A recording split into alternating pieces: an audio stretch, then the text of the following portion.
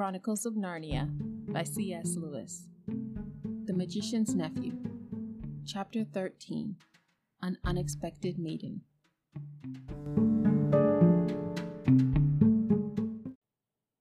"Wake up, Diggory! Wake up, Fledge!" came the voice of Polly. "It has turned into a toffee tree, and it's the loveliest morning." The low early sunshine was streaming through the wood, and the grass was gray with dew, and the cobwebs were like silver. Just beside them was a little, very dark wooded tree, about the size of an apple tree. The leaves were whitish and rather papery, like the herb called honesty, and it was loaded with little brown fruits that looked rather like dates. "Hurrah!" said Diggory, "but I'm going to have a dip first." He rushed through a flowering thicket or two, down to the river's edge. Have you ever bathed in a mountain river that is running in shallow cataracts over red and blue and yellow stones with the sun on it? It is as good as the sea, in some ways almost better. Of course, he had to dress again without drying, but it was well worth it. When he came back, Polly went down and had her bathe.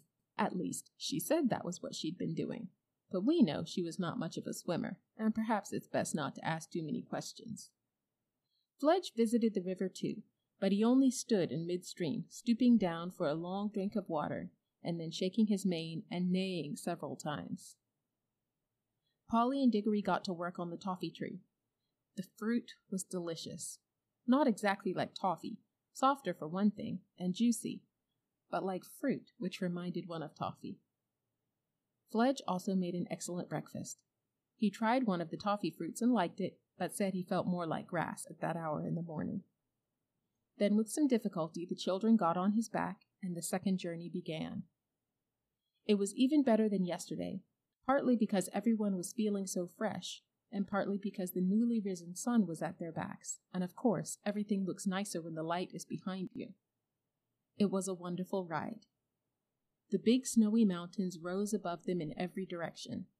The valleys, far beneath them, were so green, and all the streams which tumbled down from the glaciers into the main river were so blue that it was like flying over gigantic pieces of jewelry. They would have liked this part of the adventure to go on longer than it did. But quite soon they were all sniffing the air and saying, "What is it?" and "Did you smell something?" and "Where's it coming from?" For a heavenly smell, warm and golden, as if from all the most delicious fruits and flowers of the world, was coming up to them from somewhere ahead. "It's coming from that valley with the lake in it," said Fledge. "So it is," said Diggory. "And look, there's a green hill at the far end of the lake, and look how blue the water is." "It must be the place," said all three. Fledge came lower and lower in wide circles. The icy peaks rose up higher and higher above. The air came up warmer and sweeter every moment, so sweet that it almost brought the tears to your eyes. Fledge was now gliding, with his great wings spread out motionless on each side, and his hoofs pawing for the ground. The steep green hill was rushing toward them. A moment later, he alighted on its slope, a little awkwardly. The children rolled off, fell without hurting themselves on the warm, fine grass, and stood up, panting a little. They were about 3/4 of the way up the hill, and set out at once to climb to the top. I don't think Fledge could have managed this without his wings to balance him, and to give him the help of a flutter now and then. All round the very top of the hill ran a high wall of green turf. Inside the wall, trees were growing. Their branches hung out over the wall. Their leaves showed not only green, but also blue and silver when the wind stirred them. When the travelers reached the top, they walked nearly all the way round it, outside the green wall, before they found the gates, high gates of gold, fast shut, facing due east. Up till now, I think Fledge and Polly had had the idea that they would go in with Diggory, but they thought so no longer. You never saw a place which was so obviously private. You could see at a glance that it belonged to someone else.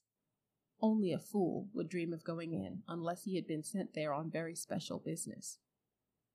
Diggory himself understood at once that the others wouldn't and couldn't come in with him. He went forward to the gates alone. When he had come up close to them, he saw words written on the gold with silver letters. something like this: "Come in by the gold gates, or not at all. Take of my fruit for others, or forbear. For those who steal, or those who climb my wall, shall find their heart's desire, and find despair." "Take of my fruit for others," said Diggory to himself. "Well, that's what I'm going to do. It means I mustn't eat any myself, I suppose. I don't know what all that jaw in the last line is about. Come in by the gold gates. Well, who'd want to climb a wall if he could get in by a gate? But how do the gates open?" He laid his hand on them, and instantly they swung apart, opening inward, turning on their hinges without the least noise. Now that he could see into the place, it looked more private than ever. He went in very solemnly, looking about him. Everything was very quiet inside. Even the fountain, which rose near the middle of the garden, made only the faintest sound. The lovely smell was all round him. It was a happy place, but very serious. He knew which was the right tree at once, partly because it stood in the very center, and partly because the great silver apples with which it was loaded shone so, and cast a light of their own down on the shadowy places where the sunlight did not reach. He walked straight across to it, picked an apple, and put it in the breast pocket of his Norfolk jacket. But he couldn't help looking at it and smelling it before he put it away. It would have been better if he had not. A terrible thirst and hunger came over him, and a longing to taste that fruit. He hastily put it into his pocket, but there were plenty of others. Could it be wrong to taste one? After all, he thought, the notice on the gate might not have been exactly an order. It might have been only a piece of advice. And who cares about advice? Or even if it were an order, would he be disobeying it by eating an apple? He had already obeyed the part about taking one for others. While he was thinking of all this, he happened to look up through the branches toward the top of the tree. There, on a branch above his head, a wonderful bird was roosting. I say roosting because it seemed almost asleep, perhaps not quite. The tiniest slit of one eye was open. It was larger than an eagle, its breast saffron, its head crested with scarlet, and its tail purple. "And it just shows," said Diggory afterward when he was telling the story to others, "that you can't be too careful in these magical places. You never know what may be watching you." But I think Diggory would not have taken an apple for himself in any case. Things like "do not steal" were, I think, hammered into boys' heads a good deal harder in those days than they are now. Still, you can never be certain. Diggory was just turning to go back to the gates when he stopped to have one last look round. He got a terrible shock. He was not alone. There, only a few yards away from him, stood the witch. She was just throwing away the core of an apple which she had eaten. The juice was darker than you would expect, and had made a horrid stain round her mouth. Diggory guessed at once that she must have climbed in over the wall. And he began to see that there might be some sense in that last line about getting your heart's desire and getting despair along with it. For the witch looked stronger and prouder than ever, and even in a way triumphant, but her face was deadly white, white as salt. All this flashed through Diggory's mind in a second. Then he took to his heels and ran for the gates as hard as he could pelt, the witch after him. As soon as he was out, the gates closed behind him of their own accord. That gave him the lead, but not for long. By the time he had reached the others and was shouting out, "Quick, get on, Polly! Get up, Fledge!" the witch had climbed the wall, or vaulted over it, and was close behind him again. "Stay where you are," cried Diggory, turning round to face her, "or we'll all vanish. Don't come an inch nearer." "Foolish boy," cried the witch, "why do you run from me? I mean you no harm. If you do not stop and listen to me now, you will miss some knowledge that would have made you happy all your life." "Well, I don't want to hear it, thanks," said Diggory. But he did. "I know what errand you have come on," continued the witch, "for it was I who was close beside you in the woods last night and heard all your counsels. You have plucked fruit in the garden yonder. You have it in your pocket now, and you are going to carry it back, untasted, to the lion, for him to eat, for him to use. You simpleton! Do you know what that fruit is? I will tell you. It is the apple of youth, the apple of life. I know, for I have tasted it, and I feel already such changes in myself that I know I shall never grow old or die. Eat it, boy, eat it, and you and I will both live forever and be king and queen of this whole world, or of your world if we decide to go back there. No thanks, said Diggory. I don't know that I care much about living on after everyone I know is dead. I'd rather live in ordinary time and die and go to heaven. But what about this mother of yours, whom you pretend to love so? What's she got to do with it? Said Diggory. Do you not see, fool, that one bite of that apple would heal her? You have it in your pocket. We are here by ourselves, and the lion is far away. Use your magic and go back to your own world. A minute later you can be at your mother's bedside, giving her the fruit. 5 minutes later you will see the color coming back to her face. She will tell you the pain is gone. Then she will fall asleep. Think of that. Hours of sweet natural sleep, without pain, without drugs. Next day, everyone will be saying how wonderfully she has recovered. Soon she will be quite well again. All will be well again. Your home will be happy again. You will be like other boys. Oh, gasped Diggory as if he had been hurt, and put his hand to his head. For he now knew that the most terrible choice lay before him. What has the lion ever done for you that you should be his slave? Said the witch. What can he do to you once you are back in your own world?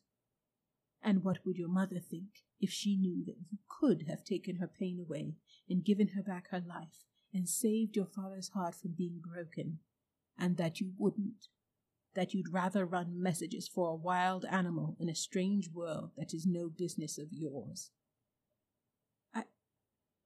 I don't think he's a wild animal, said Diggory in a dried-up sort of voice. He is... I don't know. Then he is something worse, said the witch. Look what he has done to you already. Look how heartless he has made you.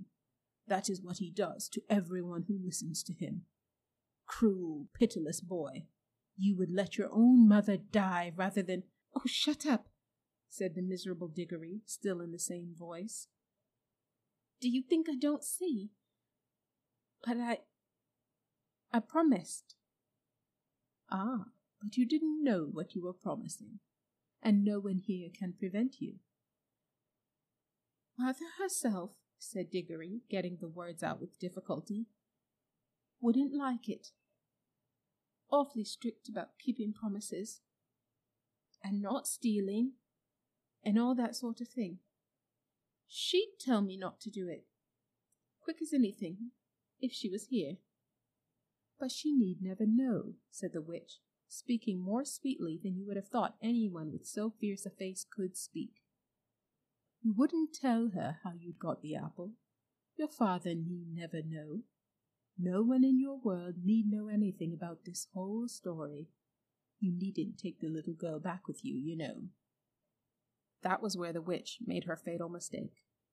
Of course, Diggory knew that Polly could get away by her own ring as easily as he could get away by his.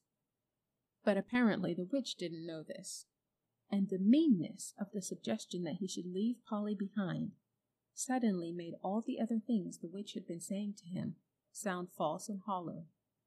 And even in the midst of all his misery, his head suddenly cleared, and he said, in a different and much louder voice, "Look here, where do you come into all this? Why are you so precious fond of my mother all of a sudden? What's it got to do with you? What's your game?" "Good for you, Diggs," whispered Polly in his ear. "Quick, get away now." She hadn't dared to say anything all through the argument because, you see, it wasn't her mother who was dying. "Up then," said Diggory, heaving her onto Fledge's back, and then scrambling up as quickly as he could. The horse spread its wings. "Go then, fools," called the witch.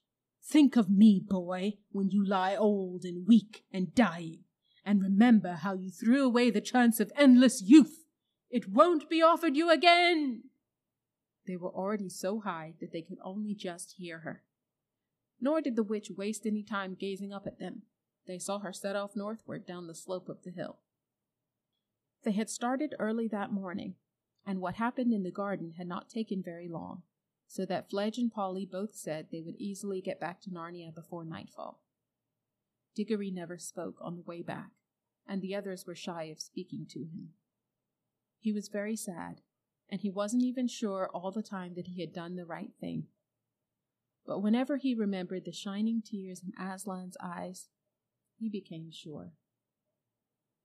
All day Fledge flew steadily, with untiring wings, eastward with the river to guide him. Through the mountains and over the wild wooded hills, and then over the great waterfall, and down to where the woods of Narnia were darkened by the shadow of the mighty cliff, till at last, when the sun was growing red with sunset behind them, he saw a place where many creatures were gathered together by the riverside. And soon he could see Aslan himself in the midst of them. Fledge glided down, spread out his 4 legs, closed his wings, and landed cantering. Then he pulled up. The children dismounted. Diggory saw all the animals, dwarves, satyrs, nymphs, and other things drawing back to the left and right to make way for him. He walked up to Aslan, handed him the apple, and said, "I've brought you the apple you wanted, sir.